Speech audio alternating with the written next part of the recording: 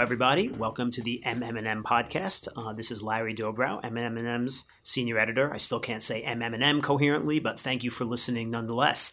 I'm here today with Sharon Callahan, who is both the CEO of TBWA WorldHealth, as well as the Chief Client Officer of Omnicom Health Group. We'll get to her in 1 minute, but before we do, a couple things to plug. Our June diversity issue will be out in about 2 weeks. It's going to be one of our better reads, so please be on the lookout for that. And shortly thereafter, we have our MM&M Hall of Femme induction ceremony on June 6th. And it's going to be a great program. We have some incredibly smart people and some incredibly cool people, too, who will be presenting and attending. So please be on the lookout for both. So let's talk to Sharon. I feel very fortunate I get to do this one. We've spoken many times. I've interviewed you many times, and you're consistently one of the most articulate people about the issues that faces the business. So thank you so much for being here. Thanks for having me. All right. So yeah, I guess there are plenty of things we want to bug you about, but I think the first one I'd like to bring up is a recent honor that you received. You were the Healthcare Businesswomen's Association Woman of the Year. Tell us a little bit about your work with the organization and how it felt to be honored by a group that certainly is as high profile as it gets in the industry. Sure. Well, I was very surprised to be honored. I've been involved as a member and a volunteer with the HBA for my entire career, which is, believe it or not, 35 years I've been in the industry. And I was at the very first HBA Woman of the Year luncheon, which honored Karen Caton, who was president of Pfizer at the time. I think over the years, the award has been given almost every time to a woman on the industry side. Mm-hmm. There's been a few agency people, Maureen Regan, Lynn Voss, but there hasn't been anyone from the agency side or the service side of our business in 15 years. So I was very, very surprised. I sort of felt like maybe that era was over because the HBA's really evolved into a global organization. I think there's something like 78 chapters. Yeah. I'm not quite sure, all over the world. Mm-hmm. And primarily the membership has become women from pharmaceutical companies. So anyway, I was very, very surprised and obviously very honored. The balance, that there are so many women from pharmaceutical companies that comprise the membership, but also certainly a big agency component of people that do this work, that work alongside those women. Is it a tiny bit out of whack, or is it just the way that the organization's comprised? And I think there's more of them. There's more. I think there's more women on that work in the pharmaceutical industry than in the communications side of our business. And, frankly, we have a lot of women CEOs on our side of the business. There's, virtually none, a few on that side of the business. And when you sort of look at the global issues that a lot of women face, they've got it a lot harder. So I can see why we need more role models that are living in that very kind of corporate world and corporate lifestyle. Absolutely. Which kind of leads into the next natural question. With our June issue coming up, we're trying to talk more about diversity, but not just in the whole, all right, 2 stories now and then we forget about it for the rest of the year type way. Give me sort of a state of the union for diversity in pharma, not just on the agency side, but also what you just addressed on the corporate side.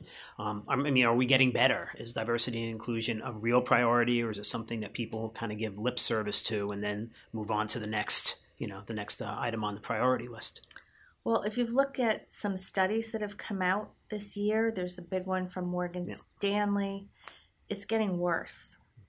There are less women in C-suite level positions than ever before. It was getting better for a while, but now it's really getting worse. And in this era, how is it possible to take that U-turn? I remember seeing that survey and thinking, okay, it's on my phone, it's early in the morning, I'm reading this wrong. Yeah, I felt the same way. Mm-hmm. And, I'm not sure what the answer is. I will say that I think that the world we're living in right now is somewhat of an unkind place. And I think we've seen a lot of stuff happen, starting with the Me Too movement, the Time's Up movement. There still is a lot of sexism out there. And there's a lot of places that aren't really feeling safe for women. So I guess I was surprised, but not really surprised as you start to hear people's stories and what's going on. So I hate to think that is part of the industry that we work in, but I think it's undeniable because it is not. The numbers in our industry aren't getting better either. It's funny, you mentioned it in that context. One of the stories that we're doing in the June issue is a profile of Merck's Chief Diversity Officer. That might not be her exact title, but that's her role. Celeste Warren, and she's incredibly smart and she's incredibly articulate. And, we asked her kind of point blank, does pharma and healthcare have a diversity and inclusion problem? And she said yes, but she also said there's a caveat. There's a lot of things that apply to our industry in terms of regulations, in terms of very specific things that are only in healthcare and pharma that make change a little bit harder, no matter what kind of change it is. I'm certainly just paraphrasing here. Is that a fair assessment, or is it like, well, every other industry's figured out a way to make it work? Why can't we? I guess what came to mind when you just said that is, yeah, because in a pharmaceutical company, you need a lot of people with medical degrees. More women graduate from medical school than men do, and that's been true for the last 10 years. So I think that's a little tough for me to justify it that way. I think just as many, if not more, women graduate from law school. So I don't think women have less advanced degrees than men. And certainly in a highly regulated industry, you need those kinds of specialists. Maybe in sort of the whole science, technology, and medicine area, there are less women and less women going into that field. But I think as we see more of a push, hopefully, from a lot of universities, that should even out. I still don't understand, though, why we don't have more women in the C-suite. There are plenty of, CEOs of pharma companies who don't have any of those advanced degrees. When you compile a list of, the biggest pharma companies and, you see who the individuals are in each of the C-suites. We didn't put the numbers together, but it's startling and frankly a little bit depressing, given that this is an industry that wants to make people better, and it's kind of limited to one type of person up in the C-suite. Well, I think that we're still, we still have a hangover, as people have worked their way up in the industry. Certainly over my career, there weren't a lot of women in the pipeline. So hopefully we're fixing that now. And I know a lot of companies, especially Merck, has a great diversity and inclusion initiative. So hopefully there will be more women pipelined to the C-suite. But, when you think of what the pool is, it's just getting to that age of people now. And, there were virtually none when I was starting in my career. So. Tell me a little bit about your professional path. You had mentioned earlier in the conversation that, at the agency, healthcare agencies, there are a lot of women leading agencies in not just CEO positions like yours, but in other top roles. Tell me a little bit about your path to where you are today, and especially your joint role between, the agency, TBWA WorldHealth, and the Omnicom Health Group. Well, I have not had a linear path. That's why I wanted to hit you with this. Sure. Of course, right? I started my career as a pharmaceutical sales rep, which I hated. I hated that job more than anything in the whole world. At the time, it was all about, sales trips and delivering pizzas to the doctor's office. And I will say, my dad worked in the pharmaceutical industry and my mom was a nurse. So it just seemed like a good place to go, but I really didn't like it. So I only did it for about 6 months, and I was an English major in college, and I landed this great job in medical publishing. I didn't really want to work in medicine anymore, but the job market was tight in the early 80s, and I really wanted to work in publishing or advertising. I couldn't get hired at an advertising agency. Kind of the heyday of the big ad firms. Exactly. And so I landed this job at a tiny little medical publishing company called SCP Communications, which was founded by Peter Frischoff, who's still my mentor today. He's also the founder of Medscape and on the board of Crossix. He's legendary a name in medical publishing circles. So I was very lucky to work for him, and I worked there for 14 years. The company changed and grew and became very successful. Sold, kind of broke into pieces, sold to different various companies, like WebMD bought Medscape at the time, and we acquired publishing companies. And so I had an opportunity kind of in the internet bubble in the late 90s to go to work for a company called medsite.com. It was 3 young guys who went to Wharton and basically created in their dorm room Amazon.com for doctors. They had come from medical families. So you could order everything on MedSite, from tongue depressors and table paper to medical textbooks. And so they had this kind of growing, thriving business. They raised all this venture money, and they hired me to think about how could we work with pharmaceutical companies. At the time, I don't know if you remember, they had peer influence group dinners where doctors would go and you could incentivize them. So the way companies started to incentivize them was MedSite gift certificates. So they could buy stuff for their office or books or whatever. And I did that for a couple of years, and it was really fun being in a startup in that young environment, in the kind of beginning of the internet. And then it was a little before 9/11. The company then started not doing so well. It was kind of the bubble burst on the internet. I mean, was it competition? Was it just that, there was this very big, ambitious idea that was sort of hard to affect? It was also that the market changed. They were really, they were rewarding revenue, not profit. And then all of a sudden they started to reward profit. And I learned a lot about business there, because I was like, oh yeah, you can't, make a tiny little margin on all this stuff you're giving away. So a friend of mine from SCP asked me if I would like to start a business with her.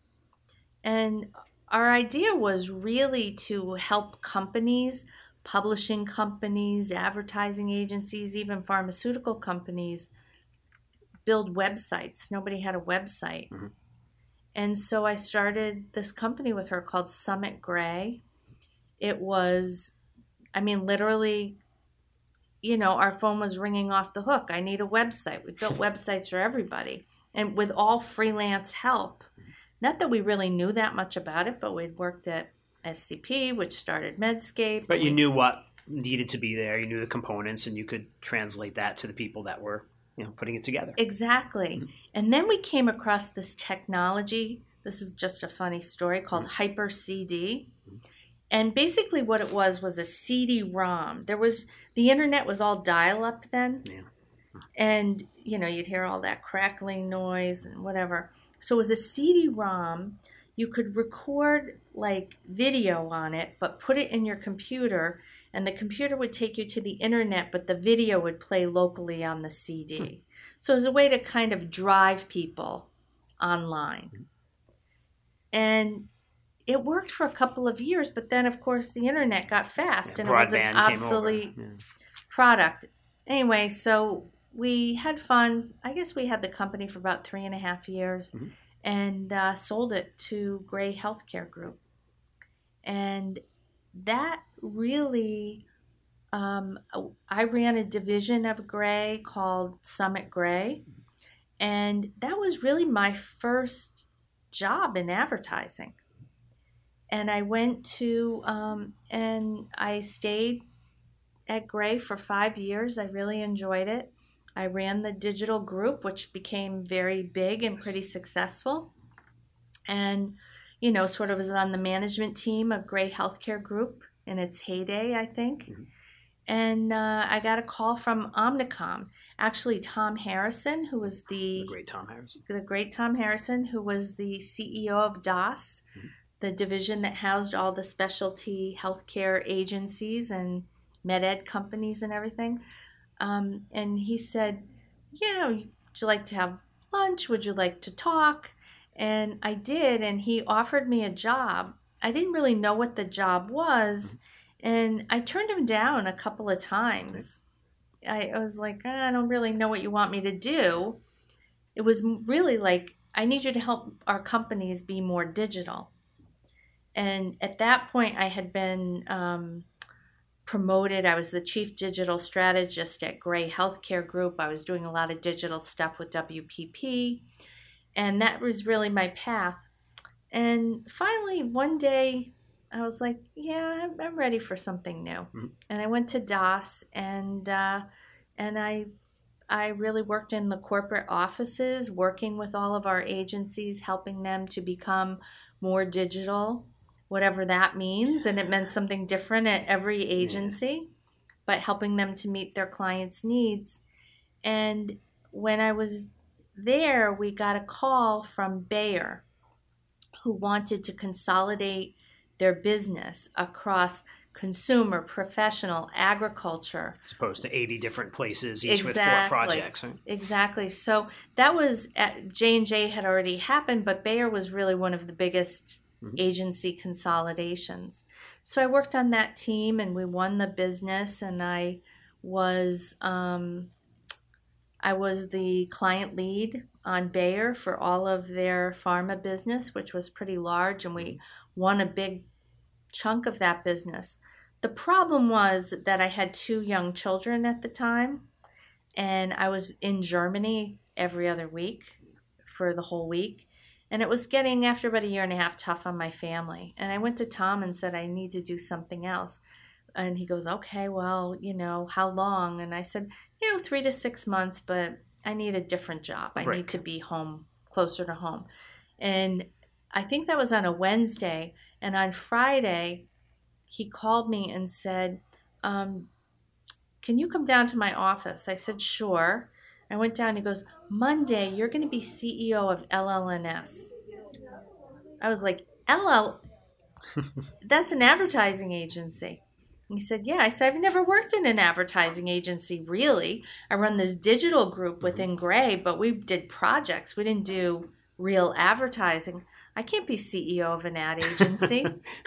He was like, I'm sure you're going to be great at it. Yeah, you got this. Yeah. So that my first real job in advertising, which is what I always wanted to do, but didn't get a job out of college, was as CEO of LL&S. You promised nonlinear. That's nonlinear. But at the same time, some of what took you there are the skills that really, I would imagine, have come in very handy over the last, I guess it's about 9-10 years now? Yeah. Mm-hmm. So, LL&S, it's been 10 years. Mm-hmm. And LL&S, we say we refounded Corbett and LL&S 3 years ago as TBWA WorldHealth. Mm-hmm. And I will say that's been a huge, huge success story. We're, we've tripled in size in the last 3 years. We were named Agency of the Year last month, and we have a great thing going there. Thank you for not saying who named you Agency of the Year. You're welcome. Just as an aside, how strange is it to you that the Gray Health Group is no longer? Is that kind of a weird thing? We cover it. It's hard for us to wrap our heads around a little bit. Yeah, some of these brands were really important brands where people made their careers, and also where clients, felt a real affinity. Mm-hmm. I'll tell you a quick story. When I took over LL&S, they had renamed the agency a couple of years before. I don't remember when, but they had renamed it Lionheart. Yeah. And I got there. I was like, I don't know what LL&S stood for Levy, Lyons, Nichols, Swift, all big names in advertising in our business. Probably 3 out of 4 in the Medical Advertising Hall of Fame, I Yes, think, something like that. Yes, Yeah. actually, I think every one of them is. Oh, now. yes, okay. And I knew Mike Lyons well. I still know him well. He and John Swift are still alive, because I was friendly with his wife, Emily. And so I was like, why'd they name it Lionheart? Because of Mike Lyons, but he wasn't affiliated with the agency anymore. I was like, I'm just going to go back to LL&S because I always liked that. I can't even tell you. So many clients were like, you know what? We haven't heard about LL&S for a while, but we're glad, we're glad to be hearing about you. People didn't even realize the name had been changed.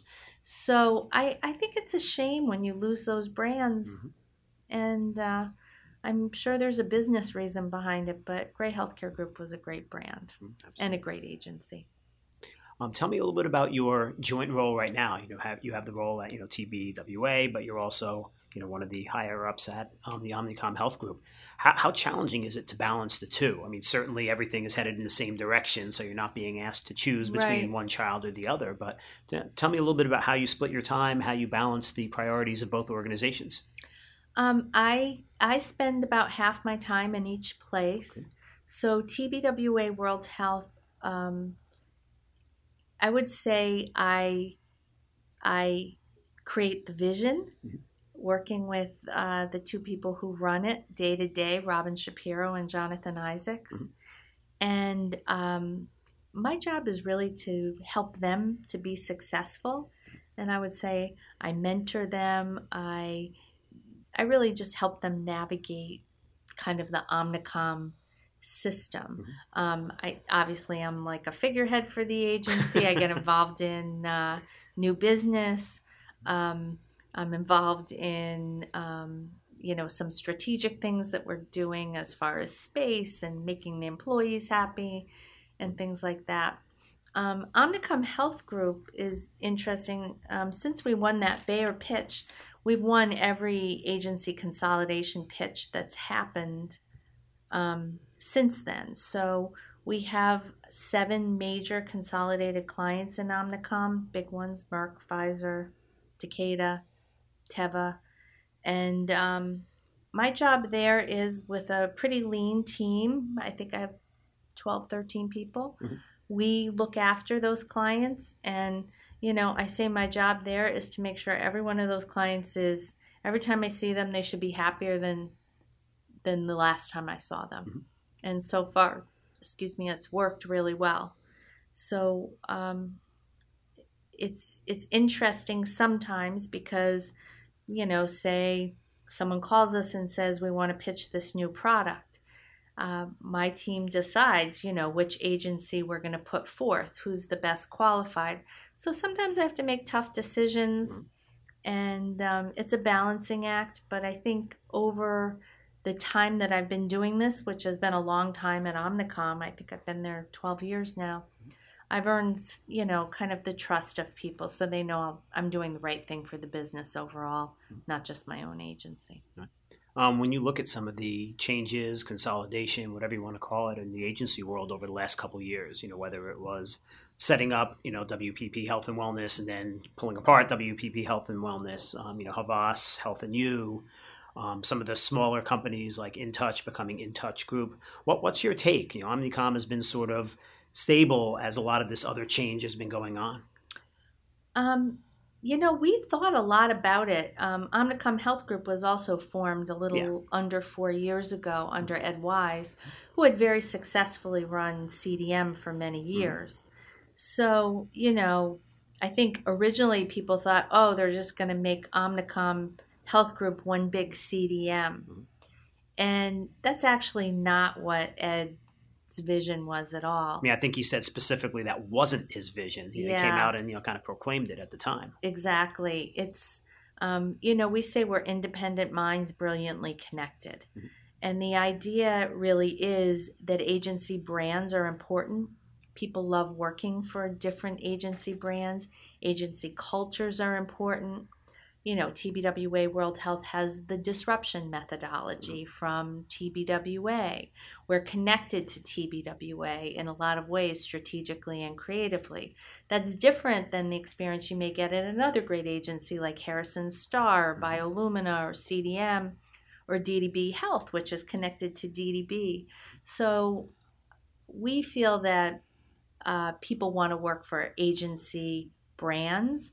And then the way that we bring those brands together on behalf of clients. So, we have payer agencies, we have patient agencies, we have medical education and regulatory agencies. So we feel like the way we connect and collaborate for our clients is really our special sauce. So it's very different than kind of pushing everything together. And, I'm hoping everything's worked for the other way of doing it, but our way of doing it seems to be working pretty well. You're talking about connecting and collaborating. I know one of the organizations you do a lot of work with is the Coalition for Healthcare Communications. Tell me a little bit about your involvement there. And obviously, there's been some big news that has been hitting the industry over the last couple of years. With the HHS rule that came out last week, how the coalition is viewing it, what it's recommending to its members, and how that's going to go. So I've been involved with the coalition for many, many years as a member. I just came off 2 years as the chair of the coalition, and the first woman chair of the coalition. And it's a really important organization because it's our voice in Washington, and it's done some really great work over the years. I don't think people even realize it. But this new HHS legislation is just so ill-advised. It's interesting. The coalition provided a lot of commentary in coordination with pharma, in coordination with the 4As. I'm also on the 4As Government Relations Committee. And, basically saying, that WAC pricing is not a good benchmark and that it, actually could deter people from getting much needed care. By being clear, you're not being clear at all. Not at all, because wholesale acquisition cost is not the cost that you or I pay for the drug. It doesn't take into account your insurance or anything else. I mean, the other piece is it only applies to TV. There's so many other ways that people get their information. Why just single out this one channel? And when you think of all the drugs that out there that promote themselves to consumers, TV's just one channel, and every drug doesn't use TV. Yeah, I would say a majority of drugs do not use TV. Exactly. It may not be appropriate. So, and pharma's come out and said the same thing. There's been studies in the New England Journal of Medicine showing that it will deter people. So I'm very, very disappointed. I think, drug pricing is a big, big issue. It's the only issue that all of the candidates running for president in 2016 could agree on. And, it's a common villain. And we're a common villain. And unfortunately, I think the pharmaceutical industry is defined by a few bad actors. And nobody's really telling a different story. So unfortunately, this is not going to be great for the industry. How does the coalition go about telling the good story, telling the story that is, 99% of the actors within pharma and healthcare, as opposed to the Martin Shkreli's and the other ones who are now sort of the poster children for everything that's going on? So it's interesting. It's not really the coalition's job to tell the story. It's pharma's job, and it's the individual companies' jobs. And we try to advise them on that. One thing that we've told a lot of companies, and we've actually met with pharma, is we're storytellers and we're communications experts. And the way they're telling their story through facts and figures is that, we save so many lives, we do this, it's all numbers. And, look what's happening in the world now. People just don't believe facts and figures or the truth. And you have to tell a different kind of more emotional story and take a leadership role. But I think the industry is really nervous about that right now.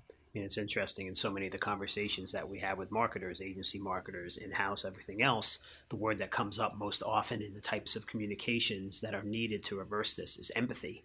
And I'm not sure you see that in the end product yet. I think everyone has touched on that rightfully as what it's going to take. But until it translates, it's still kind of, largely hypothetical, I guess.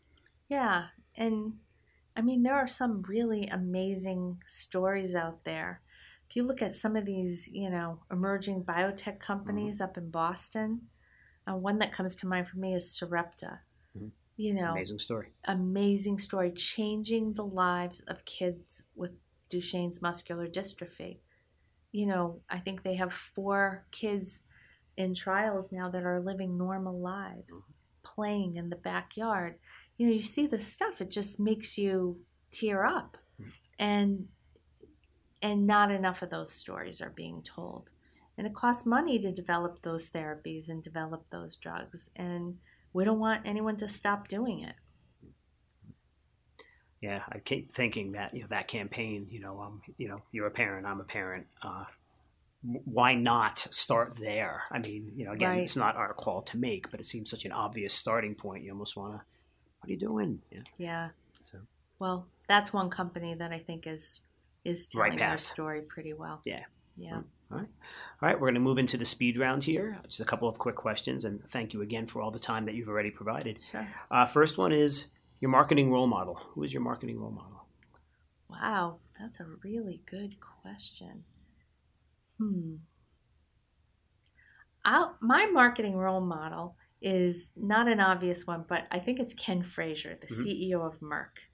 He was so courageous in quitting the President's Manufacturing Council, and I think he took his company to a whole other level by doing that.